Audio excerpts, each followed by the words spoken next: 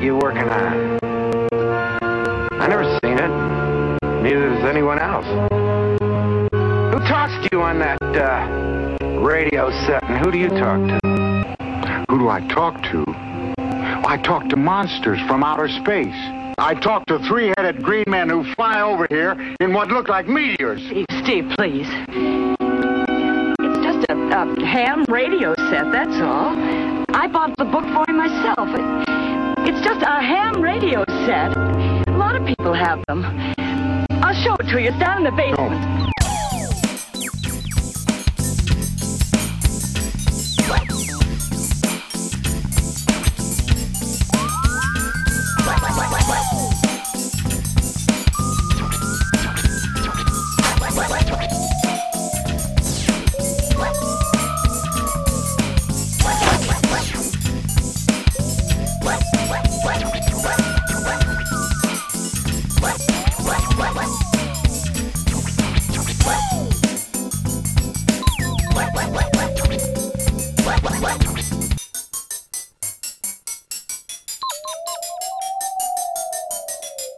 Hi, welcome to AmateurLogic.tv, episode 16. I'm George. And I'm Jim. And I'm Tommy. And I'm Peter. We've got another great show for you in store here today. We've got a good many videos to go through. I'm back to show you that Soft Rock receiver really does work. We've got an interview with Martin Jew from MFJ Enterprises. Oh, all right. We've got Peter demonstrating a Cantenna replacement. And we've got Tommy showing his ATAS Yaesu antenna system. And Jim's got another network tool for us. All right, I missed those. I like those. We've had so many emails come in the past month from episode 15 and the previous ones, of course. Yes, as a matter of fact, we got one from the QRP LS. This is Mike in Canada, and Mike writes, "Wow, episode 15 had a great demonstration of George using a hot air tool approach to surface mount soldering a la Cash Olson." And he says, "I liked it because this was George's first attempt to solder surface mount components, and he did a great job. And he later shows what happens if you put too much solder paste on the pads." Thanks, Mike. Yeah, that was not intentional, but that's just the way it worked out. You know, we get emails occasionally, people wanting to know how we produce the show, and Tommy's got one about that. Yeah, I got an email from Michael. It says, "I really enjoy Amateur Logic Show and how it's produced. Don't change a thing. I've got a question to do with camcorders that are available to the average person. Most of the handheld models don't have a built-in microphone and no external microphone jack." He goes on to, do you know of any that are less than $500 that have an external microphone jack? And he goes on to ask which ones we're using. And Mike, we chose the Panasonic line. I think all of us are using the 3CCD Panasonic models from the 180 all the way up to the 500, and pretty well got the whole gamut covered. And they all have internal, external microphone jacks and pretty good quality video, and the price is reasonable as well. You might want to give those a look. Cool. Yeah, I know. Just from my research, the Panasonics are the only ones that offer the external mic jacks across so many different models. Yeah, it's pretty well standard on all of them, I think. I've got an email here from Wolf DC9F0, which from memory I think is a German call. And Wolf's written to us to tell us about a 40-metre Cantenna. Now, if you think about it, a 40-metre Cantenna would be pretty big, but this is a little different. The cans are stacked end on end. And Wolf's also downloaded our 15 episodes thus far, and he's enjoyed them very much, which is great. Now, that the subject of Cantennas leads me into perhaps our next segment, which is about an antenna which I built, which is quite easy to build, called a Wok-tenna. Just recently I came across a New Zealand website that talked about making Wok-tennas, and these are antennas that are made out of cheap Chinese cookware. So I decided to make my own, and here's the finished product. It's just a as you can see, just a metal mixing bowl with a wireless adapter mounted through a hole in the bottom right in the focal point of the metal mixing dish. And hopefully that should give about 10 dB of gain. Now, to test this all out, I'm going to go up to the top of Mount Dandenong, which is 3.4 miles away from my home QTH, and try and connect with my router at home. I've hauled a 1.6 metre satellite dish, 1.6 metre wide satellite dish out to my front yard. I've put a cantenna in the focal point of that 1.6 metre dish, and then I've hooked that cantenna up to my router, which is in turn hooked into my cable modem. Now, with a little bit of luck, there should be enough gain in that setup for me to be able to access the internet from the top of Mount Dandenong, 3.4 miles away. But we'll see how we go. Okay, here's what I'm using as a base antenna. I've got a 1.6 metre solid dish antenna. In the focal point of that, I've made up a cardboard mount, and in the middle of the cardboard mount, I've got a cantenna. The cantenna is connected to a router. The router in turn is connected to a cable modem, which in turn is connected to my cable. The dish is pointed at Mount Dandenong, and with a little bit of luck should give sufficient gain to get the 3.4 miles distance from the antenna up to the top of Mount Dandenong. Here's my simple cardboard adapter, which will hold my cantenna. It enables me to move my cantenna around to change the polarisation. Simple but effective. Now, there are two important points to note at this point in time. The first is that you should never point a high gain antenna at anybody. That includes a cantenna or a Yagi antenna. At these wavelengths, these waves can actually be quite dangerous. The other point is simply that the government laws actually limit the amount of gain that you're allowed to have with a Wi-Fi antenna. For amateur radio operators, we're allowed slightly higher limits. But for unlicensed operators, in particular, you should actually check with your local government department to see what's permissible. Now, here I am on the top of Mount Dandenong at a place called Barnes Lookout. I went around to Sky High, which is just round the corner, but found that I could get no signal whatsoever, so I came here. The distance is about the same, 3.4 miles, but I've got clearer line of sight here. Somewhere down there is my home QTH. I'm not exactly sure where, but it's roughly where I've got my antenna pointed at the moment. And here's my antenna set up at the base of a tree and pointing in the right direction. And look, there I am, VK3PB. And I can actually see a couple of other nodes on NetStumbler as well. Now, here I am running NetStumbler. As you can see, I'm getting a signal strength of between -68 and -70 dB. Now, I've gone to YouTube and tried to look at episode 15 of Amateur Logic. As you can see, I'm getting a pretty good signal coming through, and I can see the video going okay. But from time to time it stops and starts, which means I haven't quite got the bandwidth necessary to watch it in real time.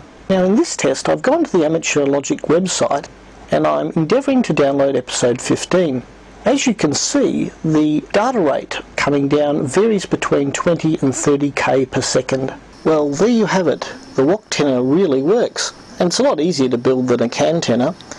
If you're interested in knowing how to build a Woktenna, I suggest you visit that New Zealand website that I mentioned earlier. But basically, all you need to do is get yourself a parabolic-shaped metal dish and put a Wi-Fi adapter in the focal point. The details of how to measure the focal point are on the website. Wow, Peter. You know what? I just realized I can get double duty out of that antenna, being the chow hound that I am. It's quite a simple but quite effective little antenna. Yeah, and the principle, of course, really there. And if you're like me and you can't cook, at least you can get some use out of your cookware. Yeah, no That's doubt. right. It really worked well. I was surprised. I've got an email here from Frank, KG4ULT, who's currently living in Puerto Rico, and he watched episode 15 and saw where I built the soft rock receiver in there and the soldering techniques that I used. And he wanted to add a couple of soldering tips himself. He remembers watching MacGyver in years past and how MacGyver could do anything with a paperclip. So Frank says all you really need is a soldering iron with any kind of tip on it you want. And basically you take the paperclip and you wrap it around the tip of the soldering iron and leave a little coil on there, and then come on out with a point, and then you use the point of the paperclip to actually do the surface mount soldering with. That way you've got a tip that's small enough to solder with, and it's not quite as hot too because the heat's diffused a little bit. Hey George, I got something about your soldering. Okay. This is email from Steve Snortrosen Smith, a well-known homebrewer and QRPer from the QRPL mailing list, and he writes to say, Jimmy, wow, another hit. As usual, very entertaining, and he says he learned a bunch of stuff he didn't know, especially the DX beacons, Ham Radio Deluxe, and Deacon segments. Steve, by the way, was a member of the winning 2006 Pacificon SMT building contest team, so he already knew a lot about soldering SMT style. But he did say, George, that your photography was first rate and he really enjoyed watching you build the receiver. Thanks, Steve. And Tommy, I believe you've got an email here on your favorite subject, don't you? I sure do. From Jerry, NR5A in South Dakota. Says he was watching the last episode and we have him very interested in Ham Radio Deluxe. Needs to take some time and watch it one more time to really get the gist of it.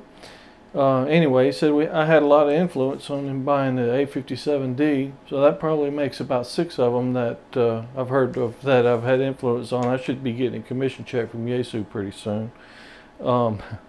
Anyway, back to Ham Radio Deluxe. He says, do you need an interface like in PSK or digital modes or cable, and also where does it plug in? You do need a cable. I believe it's a CT62 if I remember correctly, and it plugs into the serial port on your computer and into the Cat linear jack on the back of your rig. Ham Radio Deluxe will communicate with that after you enable it in the menu system on your radio. There's also an antenna jack on that radio. If you follow the one on my truck, it'll lead you right into my next segment on the ATAS 120A antenna that I chose for my mobile rig. This month we're going to go on with the kind of the theme for the last few. As I said before, we had upgraded and bought 857D, Yaesu 857D radios. Last month we did a review on Ham Radio Deluxe and how it kind of enhances operation of the radio because of the menu system on the radio and so forth.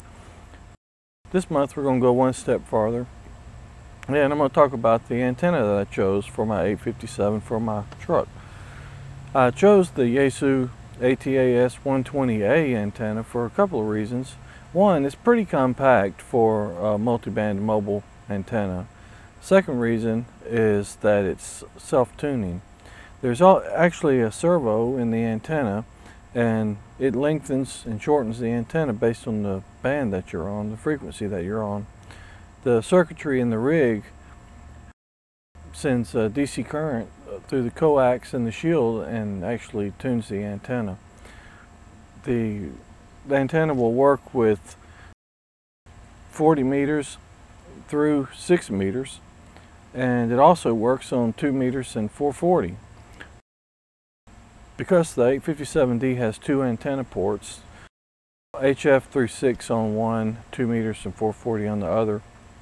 If you use the antenna for all of the bands, you're going to need a duplexer.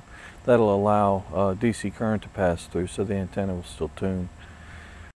I think Comet has one. I don't recall the model number, but if you do a search on the web, I believe eham.com has some information on it.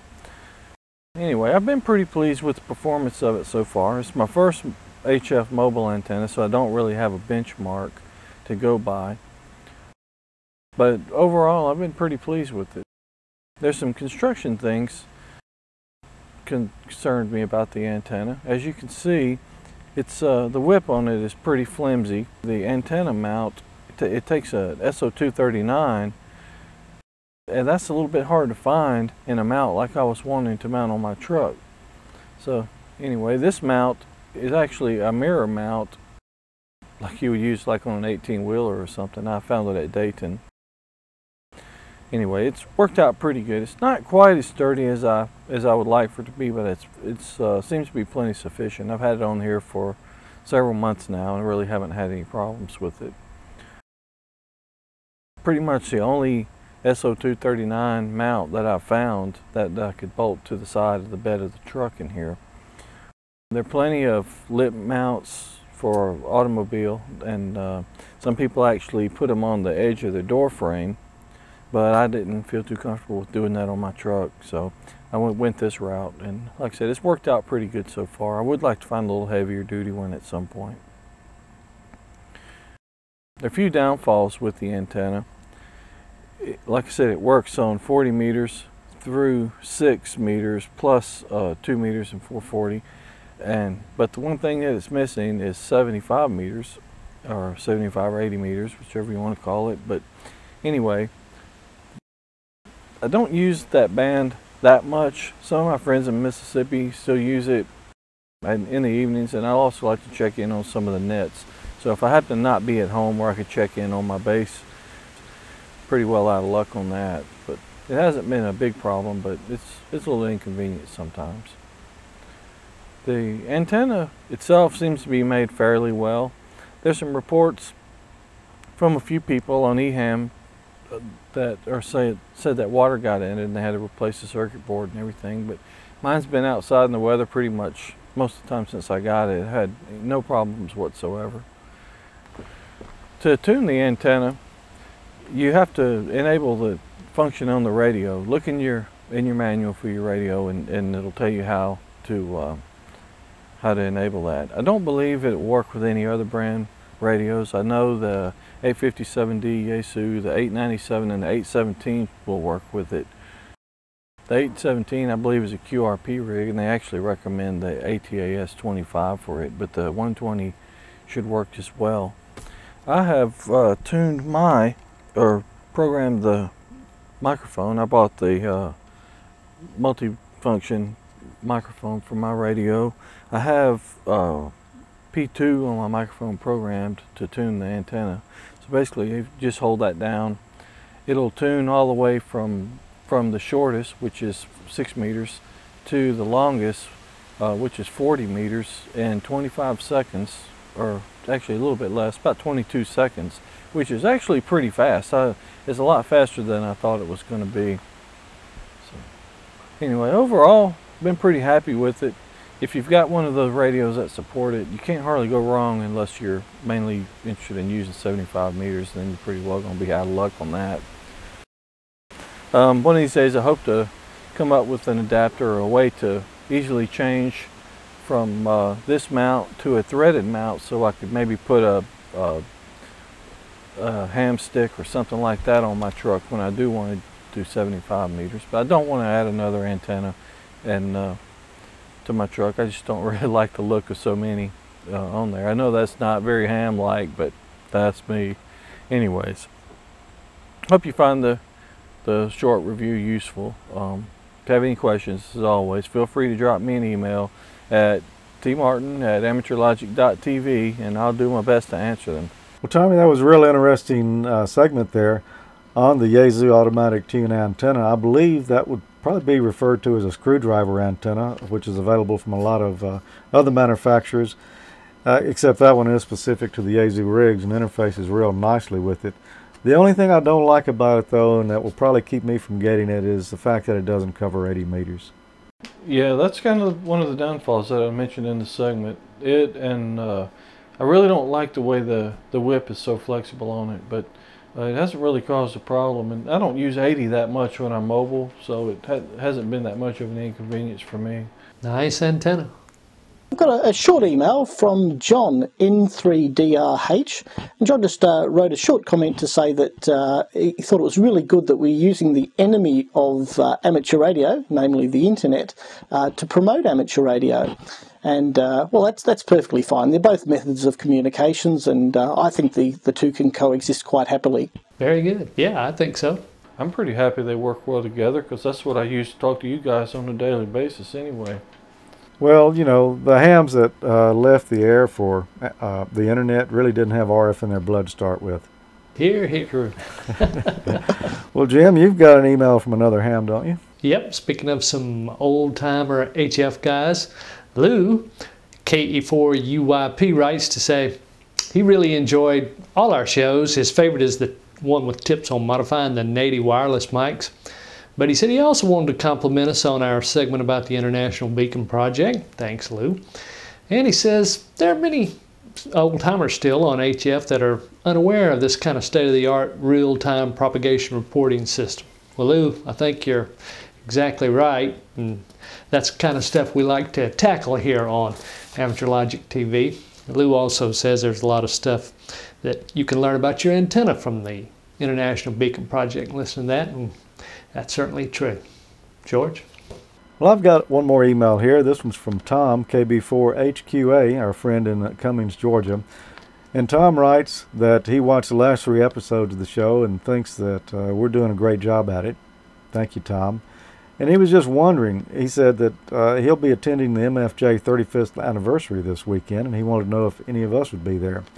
His brother-in-law lives in Ware, Mississippi, and he's going to be visiting for a long weekend and planning on attending the event in Starkville. I want to know where you said his brother-in-law lives? Yes. Where? Where? Yes. Where? W-E-I-R. We have nowhere down under. You do. Yes, I had quite a good time at that event, and it was great to meet you, Tom, and everyone else in Starkville. And Wayne, our friend, went with me to the event, and we brought back about 4 tapes worth of video from MFJ and the various factories there in Starkville. This episode, we're going to meet the president of MFJ Enterprises, Martin F. Jew. Good afternoon, Mr. Jew. It's nice to finally meet you. Well, it's good to meet you too, George. This is your office that we're in now. It's quite interesting, all these radios you've got in here. We'll talk more about those in a minute. When did MFJ start? What year? MFJ started selling ham radio products in about October of 1972. But actually, MFJ started earlier than that, around 1969, when I came back to Mississippi State, to Starkville, to work on a PhD at Mississippi State University. Now, at that point, I had started an engineering design company, which was to design and build electronic circuits for research projects for the various departments at MSU. But it turns out that I found out pretty quickly that all I could do was all I could do if I did everything myself. So I figured that if I was going to get any bigger, faster, I had to work through other people. So I started to design some electronic products and have other people build it. Of course, being a ham radio operator since I was in high school, I built some ham products, and the 2 products that I built was active filters, because I had just taken a graduate course in active filters and had studied filter design when I was working for the military division of Magnavox for the Vietnam War. So I brought out 2 products. One was a CW filter and one was a sideband filter. And these were kits and these were filters you had to wire into your radio. Now, you're a native Mississippian, aren't you? Well, I am. I was born in Vicksburg and grew up in a little delta town called Hollandale, which is south of Greenville. And in fact, my great-grandfather helped build the Transcontinental Railroad back in the late 1860s. There were about 2,000 Chinese that settled down there during that time period, and that was a group, and we pretty much all grew up in little grocery stores like that. Did you ever think MFJ would grow to be as big as it is today? Well, you know, we all have dreams, because I never thought it would get to this size, but when I named MFJ Enterprises, the reason I stuck Enterprises on there was because I wanted to grow. So yeah, it was always a push to keep growing. So, but you know, never thought we would get to the point where we could have products in most ham radio operator stations. Was there ever a time that you thought that you might have to shut the company down? I was thinking like that every day for the first 15, 20 years. There were times when you know, we were paying everybody else but myself, you know. So yeah. There were good times, there were bad times, but you know, through all these years, these 35 years, we have never had one major layoff. How many products do you think MFJ offers today? Well, I'm not sure exactly how many, but it's over 2,000 different products. Where does your inspiration come for most of these products? It comes from just playing around with ham radio and recognizing a need for them, and talking to our ham radio friends and customers and finding out what they need. What would you say is the most popular MFJ product? Well, we've got two lines of products that are real popular. One is the antenna analyzer that will measure the characteristic of antennas. That was going to be my guess. As a longtime broadcast engineer, I use bridges and synthesizer detectors and all that, and it's way too expensive for the amateur radio operator. And when I saw your antenna analyzer, I said, that's it. That's what we've been waiting for. Well, that was a product that we had originated, and since then it's been copied throughout the world now. But the second line of products are the antenna tuners that we make. I have one of those too. Okay. Well, you know, every ham's got to have an antenna, and they have to have a way to match the antenna to the radio, so that's a very popular line of products. And I will compliment you on the wide range of antenna tuners that MFJ offers. I mean, you've got something for the guy running illegal power all the way down to the guy who's just getting in and doesn't have a lot of money. It's like a chicken in every pot. Yeah. So what percentage of MFJ products are made here in the U.S.? Well, I would think that's probably 90% of the products that we sell are made right here in Mississippi, right here in Starkville. And the other 10% are products that have a lot of plastic in it, and they are the less expensive products. They're things like clocks and watches and those kind of commodity things. type of Yeah, stuff. the commodity products. Well, I would compliment you also on that, because I don't think any other major amateur radio manufacturer could make a claim to anywhere near 90% made in the U.S. today. Maybe a few antenna guys, but most of the electronics seem to be made overseas today. At one time, we were going to set a factory up in Mexico, but we came back up here and decided that we could do it better in Starkville. And what we did was to automate a lot of the assembly so we could do everything here in Starkville. Now, MFJ also owns Ameritron, Mirage, Vectronics, and High-Gain.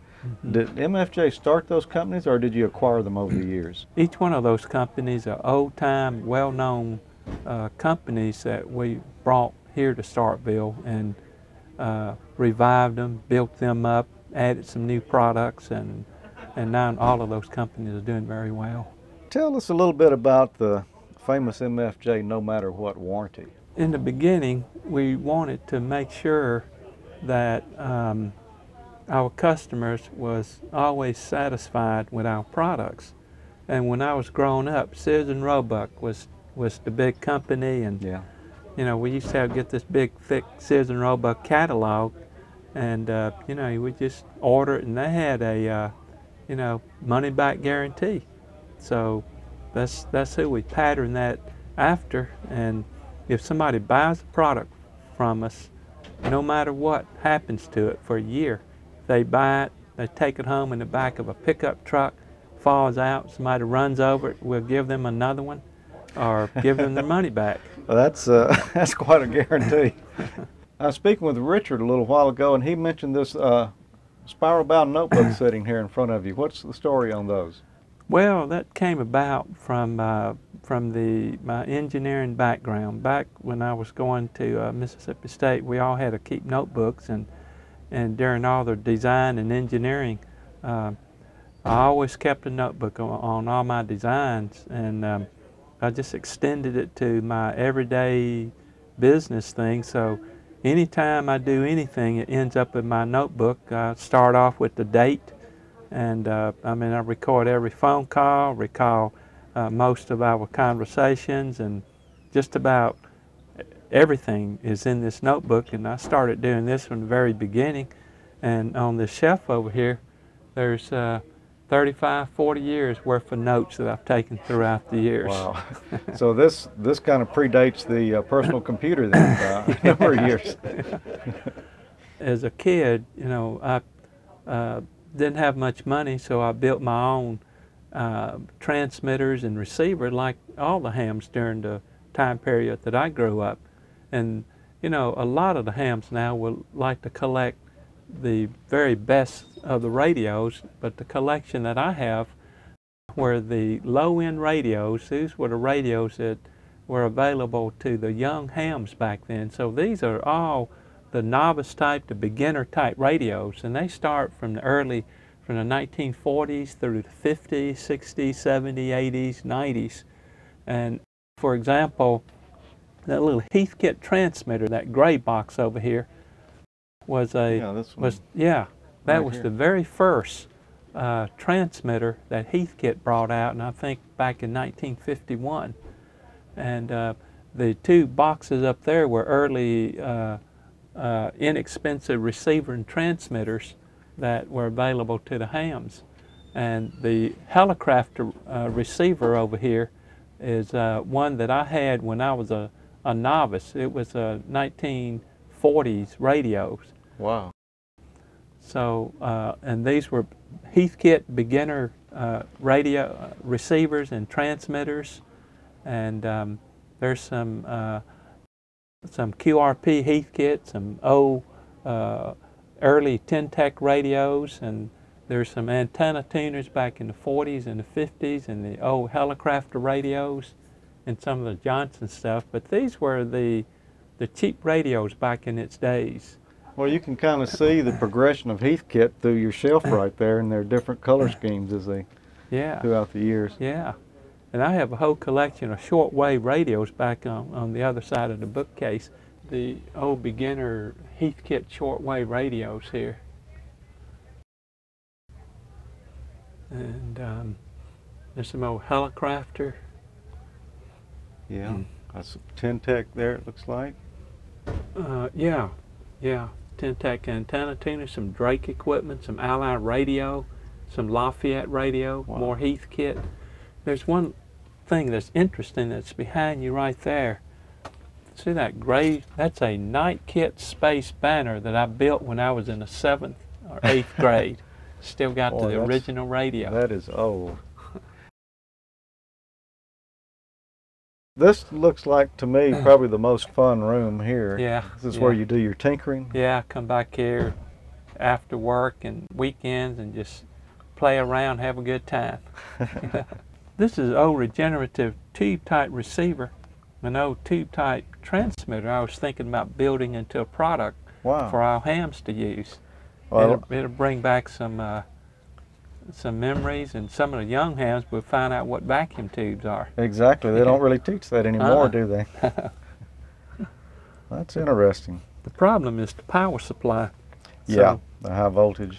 Yeah, you can't hardly get transformers, so what we're going to do is to make a little solid-state device that you plug into a 12-volt, and then from that 12 volts it'll bring out the high voltage that's needed for these things. So it's a way of bringing back high voltage without going to expensive power transformers.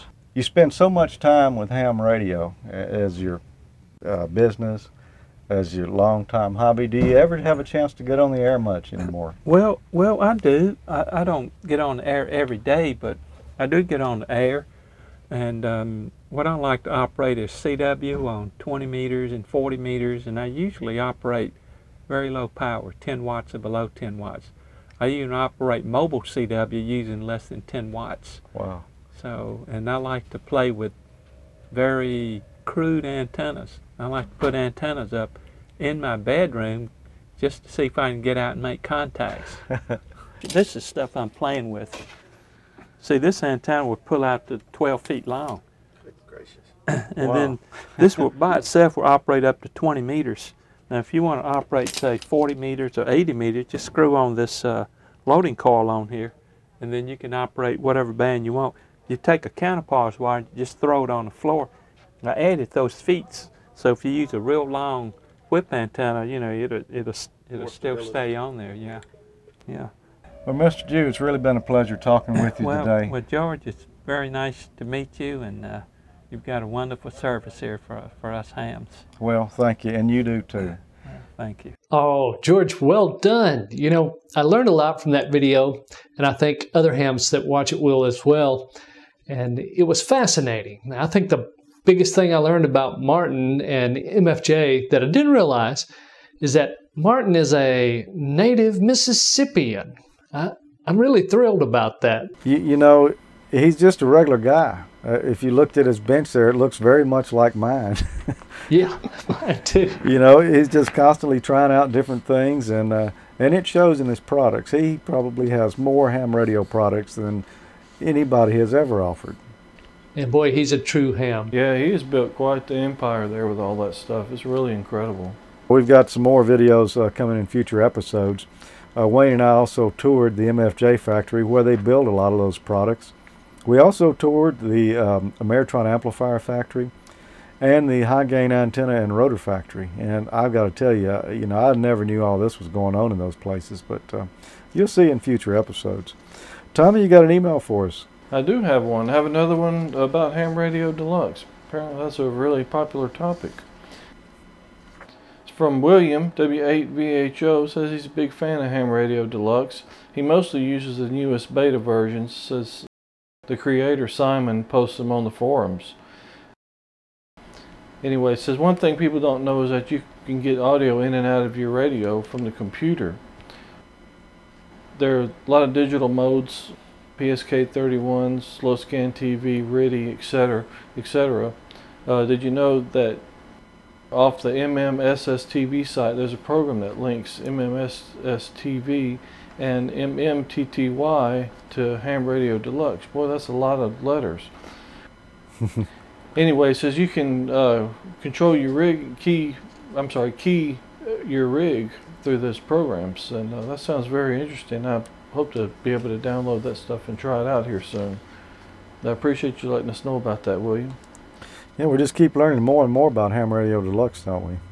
Yeah, we do. It's just seems somewhat unlimited, the things that you can do with it. And it really touched a chord, obviously, with a lot of our viewers. Yes, it did, and with good reason. I mean, it's a great package. When you look at everything that's in there, if your rig supports it, I don't think there'd be any question as to what software you'd use with it. Yeah, no doubt. I've got an email here from our friend David in Scotland, and I've got a little video clip here that I downloaded from YouTube. This is his 40-meter quarter-wave vertical that he's built, and he was asking how many radials should he have on it, how many ground radials. There were 5 in this video, but now he has 25 on it, and his target is to put in 60 radials. And he wanted to know what we thought, and as a broadcast engineer, typically what we would use on a quarter wave AM antenna would be 120 equally spaced radials that are at least a quarter wavelength long, and in between those radials we would have shorter radials that were 10 to 20 feet long, or we'd have a copper ground screen, you know, say 10 or 20 feet around the base of the tower there to improve the ground system as well. Now, one thing I did notice about his video is that all the radios seem to be coming off in one direction, and at least that's the way it appeared. Now, actually, your radios need to be equally spaced around the tower, and also some of those radios look like they had insulation on them, and that's a no-no as well. It needs to be bare copper radials. George is a broadcast engineer, and they're going to do it to the nth degree, buddy.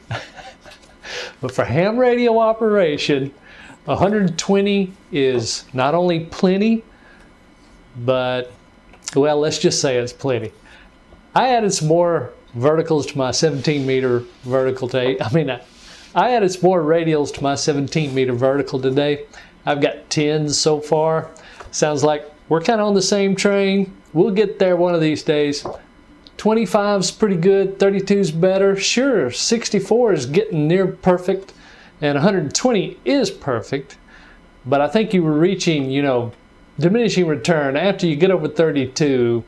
Conventional ham literature will tell you you're after that. You're reaching fast reaching diminishing return. And that would be the difference between a hobby and a profession. Exactly. Peter, have you got an email for us? Sure, I've got an email here from Joe N2QOJ, and Joe wrote to us to tell us about his new blog spot. I went and had a quick look at it, and it's pretty good, a range of different topics, but what interested me most was a mention of various applications for use with Ubuntu, which is a Linux operating system. Now, I recently installed Linux on one of my computers here, and I'm starting to learn all about it. And it's really useful to be able to go and look at these various applications and see what I can possibly use in the future. So thanks a lot, Joe. Great OS, a lot of fun. I've used Ubuntu myself. In fact, I have an install of it, as well as a couple other Linux distributions and Mac OS and Windows. And I had an opportunity to use several during my next segment. As we'll see right now, Network Tools, we'll take a look at NetStat. Hi, welcome to another Network Tools segment. Today, really interesting segment, we're going to take a look at how you can tell who's connected to your computer across the internet, or vice versa, whose computer you're connected to. It's a two-way street, of course. First, a little background. How do computers talk anyway? How can we tell when they're connected? Well, a computer has something called a port. In fact, it has 65,535 of them. All these ports are kind of like channels, but before I digress, let's take a look at what the experts have to say about what a port is. One expert out there on the web is, of course, Wikipedia. And don't you love Wikipedia? Let's see what Wikipedia has to say about a computer port. It is a virtual data connection that can be used by programs to exchange data. I like to think of it as a virtual wire between computers. So now that you have an idea of what a port is, let's take a look at a concrete example. Here's a computer having a conversation with another computer. Your computer sends out data on ports 49,500 and 501 to a web server on port 80 or an email server on port 143. Okay, now that you understand a computer conversation, let's take a look at how we would use the tool NetStat to peek in on the conversations your computer's having. Okay, type netstat-a for all, N for numeric, and pipe that out to more. Press enter. Look in the local address column at 10.48.100.3, that's me, and colon, port 139 through 1059. That's where we're having conversations with IP address 209 in the foreign address column, port 80, that's a web server. Type that IP address in your browser and see where you end up. Okay, I know what you're thinking. Hey Jim, where are you getting all these port numbers from? Are you just pulling those out of the air or making them up? Well, no, I'm not. Here's where you can find a list right on your own computer. From the directory shown, type the words type services and press enter.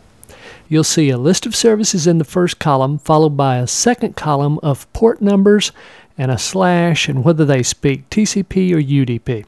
You'll recognize the more familiar ones like FTP on port 2021 and on port 80, HTTP. As you can see, NetStat turns out to be a pretty good computer security tool, as does any computer tool that watches ports and who's connected to them. Here are some others. From the top 100 network security tools list, here are the top 3. Nessus, a vulnerability assessment tool, Wireshark, a sniffer, and Snort, everyone's favorite open source intrusion detection system. See the rest at sektools.org. Well, thank you for joining us again on Network Tools. If you have an idea for a future segment or something you'd like to see, just send me an email. I'm at jimmy@amateurlogic.tv. Look forward to seeing you next time. Until then, stay connected. Yeah, NetStat, man, that's a good tool. We just used that recently, George, if you remember, to see that Windows Media Player was sending information about MP3s that you're playing to all kinds of record stores. I think Google was in there. A lot of stuff was pretty interesting. That's exactly the tool you use to see that kind of stuff. That's right. Hey, I got to tell you guys, I got excited the other day. I got home, had a piece of mail. Wife brought it to me. It's big envelope stamped, a military postmark kind of stamp on the outside, and it had Iraq written on it, and it was addressed to me and Amateur Logic as well. I said, wow, and I opened it up. Inside, something from Scott, AD7MI/YI9MI, and Scott says, "Sir, I am a big Amateur Logic TV fan and want to watch all the past episodes. My internet connection here in Iraq is very poor, so I'm having a hard time downloading them. Could you please put as many episodes as will fit on the enclosed SD card and mail it back to me? Please start with episode 1. You guys are doing a great job. Thank you for the show and your help. 7-3, Scott and U.S. Army Taja Iraq. I'm sure I did not pronounce that correct. Wow. Wow. And you fixed him up, didn't you, Jim? Surely did. The first 8 episodes fit on his SD card. I put the rest on a DVD, loaded it all up, and sent it back to him. Unlike the left-wing major media outlets and a few misguided liberals here, we Americans at AmateurLogic.tv, like most Americans, support our troops, the troops from other nations who have joined us, and our president in the war on terror. Hear, hear. Absolutely. We'll have an email here from Rajesh. Says he enjoyed watching episode 10, especially the feature on night photography. Yeah, that was a lot of fun doing. Said he attached his pic, and it's a picture of a mobile telephone tower in front of his QTH during a semi-cloudy full moon night. Can I suggest how he can improve taking this shot again? The exposure time was 30 seconds on his Konica Diamage 6 camera. I'm not familiar with that particular camera, but if you have a RAW mode on it, I would definitely take it with RAW. And suggestions on what to do with the picture really depends on the output. Since you've got a light source of the moon there, it's going to be really difficult to be able to get detail in the tower as well. Also, if you're looking real close on there, it looks like maybe you had the camera sitting on something and there was some slight movement. Use a sturdy tripod. If you look close, you can see a little silhouette or a double image of the tower. You might try referring back to one of our previous photo tips where you can take 2 images and make one out of it and increase the dynamic range. I think that would probably be your best bet if you want detail in the tower and to still have the moon up there without being completely blown out. Well, I've got one more email here, and this one's from Ed, KT6F, in Vancouver, Washington. And Ed writes that he's been a ham since 1977, but he's been inactive now for over 20 years. Somehow he stumbled across our program, and he's been thinking about dusting off his old Kenwood TS520S. But he saw my segment on the SoftRock SDR last month, and it got him kind of curious about it. He did some searching and found that the new kit currently out is the SoftRock 2030 version 6.2 that transmits as well as receives, and it's only like $35 for the kit, so he's thinking about getting one. And he had a question. He wanted to know, you know, just what modes could this operate in? Does it operate in sideband or AM, CW? And he really wasn't sure, but I think this next segment will clear it up for you, Ed. The program we're going to use to demonstrate the SoftRock with today is the M0 KGK SDR decoder. This is an IQ decoder for software-defined radios, and you can find it at this website. Now, not being an expert at this, we'll just briefly go through and look at a few things that I do know about it. Number one, here's the frequency displayed right here. This is input manually through the setup, because there's no way that the software can really know what frequency your SoftRock is operating at. Here's the S meter. Here are the various speed settings for the AGC. Here's the start-stop for the radio, a record button, an RIT function, RF and AF gains, some DSP controls for automatic noise reduction, automatic noise limiter, and I don't even know what that one is. Here are the various modes of operation: lower sideband, upper sideband, CW lower sideband, CW upper sideband, AM and FM. Also, you can set the width of CW settings here. I've got it set to 300 Hertz right now. And these filters down here allow you to fine-tune it more if you were to select the user setting here. Let's start the radio.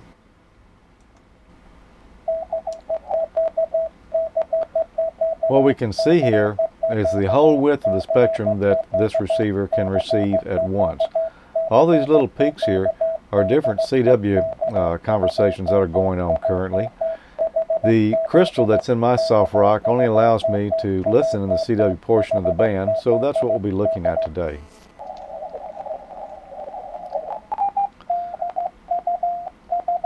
Here's a conversation going on in CW right now. Here's the guy replying to him. You hear the two different pitches and tone there.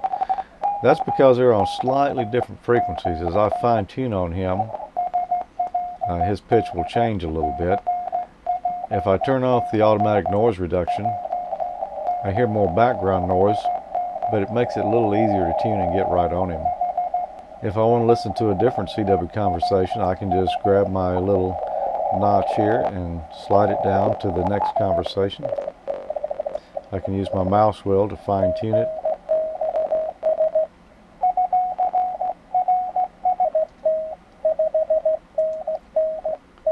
Turn back on automatic noise reduction, and you can see the background noise practically disappears, and all I hear left is the CW tones.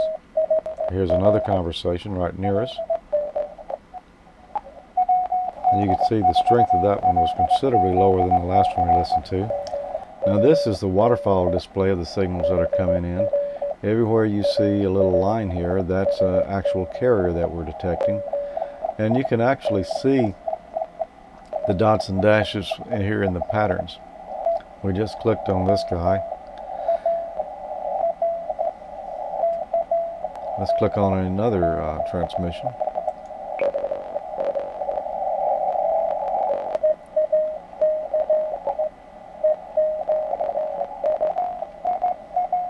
That's me changing the tone by trying to fine tune him a little.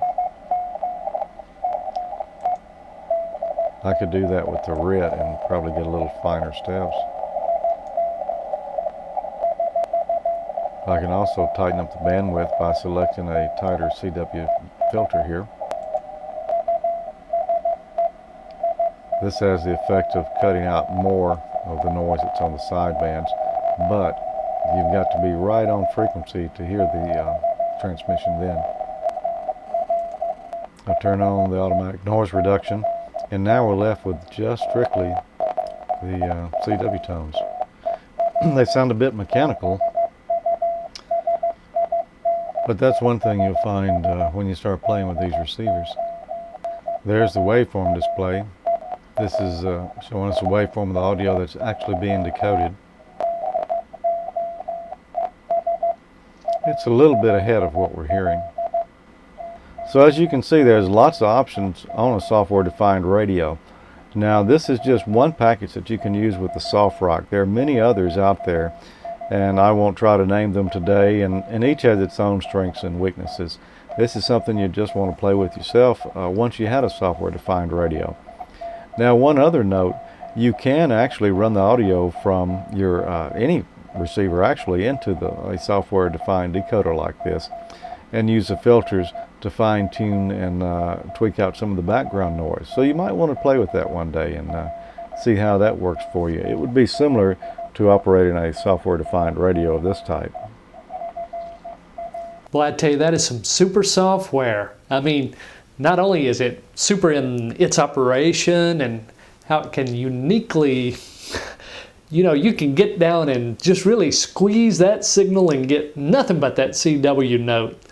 Or look wide open and see every CW signal on the band. That is cool. I learned something today. I didn't know that they had a new model out that would transmit as well, so that kind of got my interest piqued. I may have to get one of those. It's a nice little project. I really enjoyed it, and I played with 3 or 4 other software packages that are compatible with it, and each one of them does a little bit something different. But I'd suggest anybody who's got the knack to build and or just wants to try one, have at it. It doesn't cost that much money. As Bill from Solder Smoke says, the knack. The knack. The knack. Actually, I think that came from Dilbert at first, but I'll be glad when the Bill gets the Solder Smoke stuff fired up again. Hey, kind of heard from Bill indirectly the other day on the QRPL mailing list. And he says he has arrived in Italy. They're getting stuff unpacked. He does not have his podcast recording or ham gear there yet, so it's going to be a little while longer yet, but they're settled or getting there. Well, it'll sure be good to hear from Bill again. It's been a while, and we really miss Solder Smoke. And that does it for episode 16. We hope you've enjoyed it as always, and look forward to seeing you again next month. That's right. We enjoyed it, and I guess this is good day, Peter. Yep. G'day, guys. See you later. See you next month. See ya.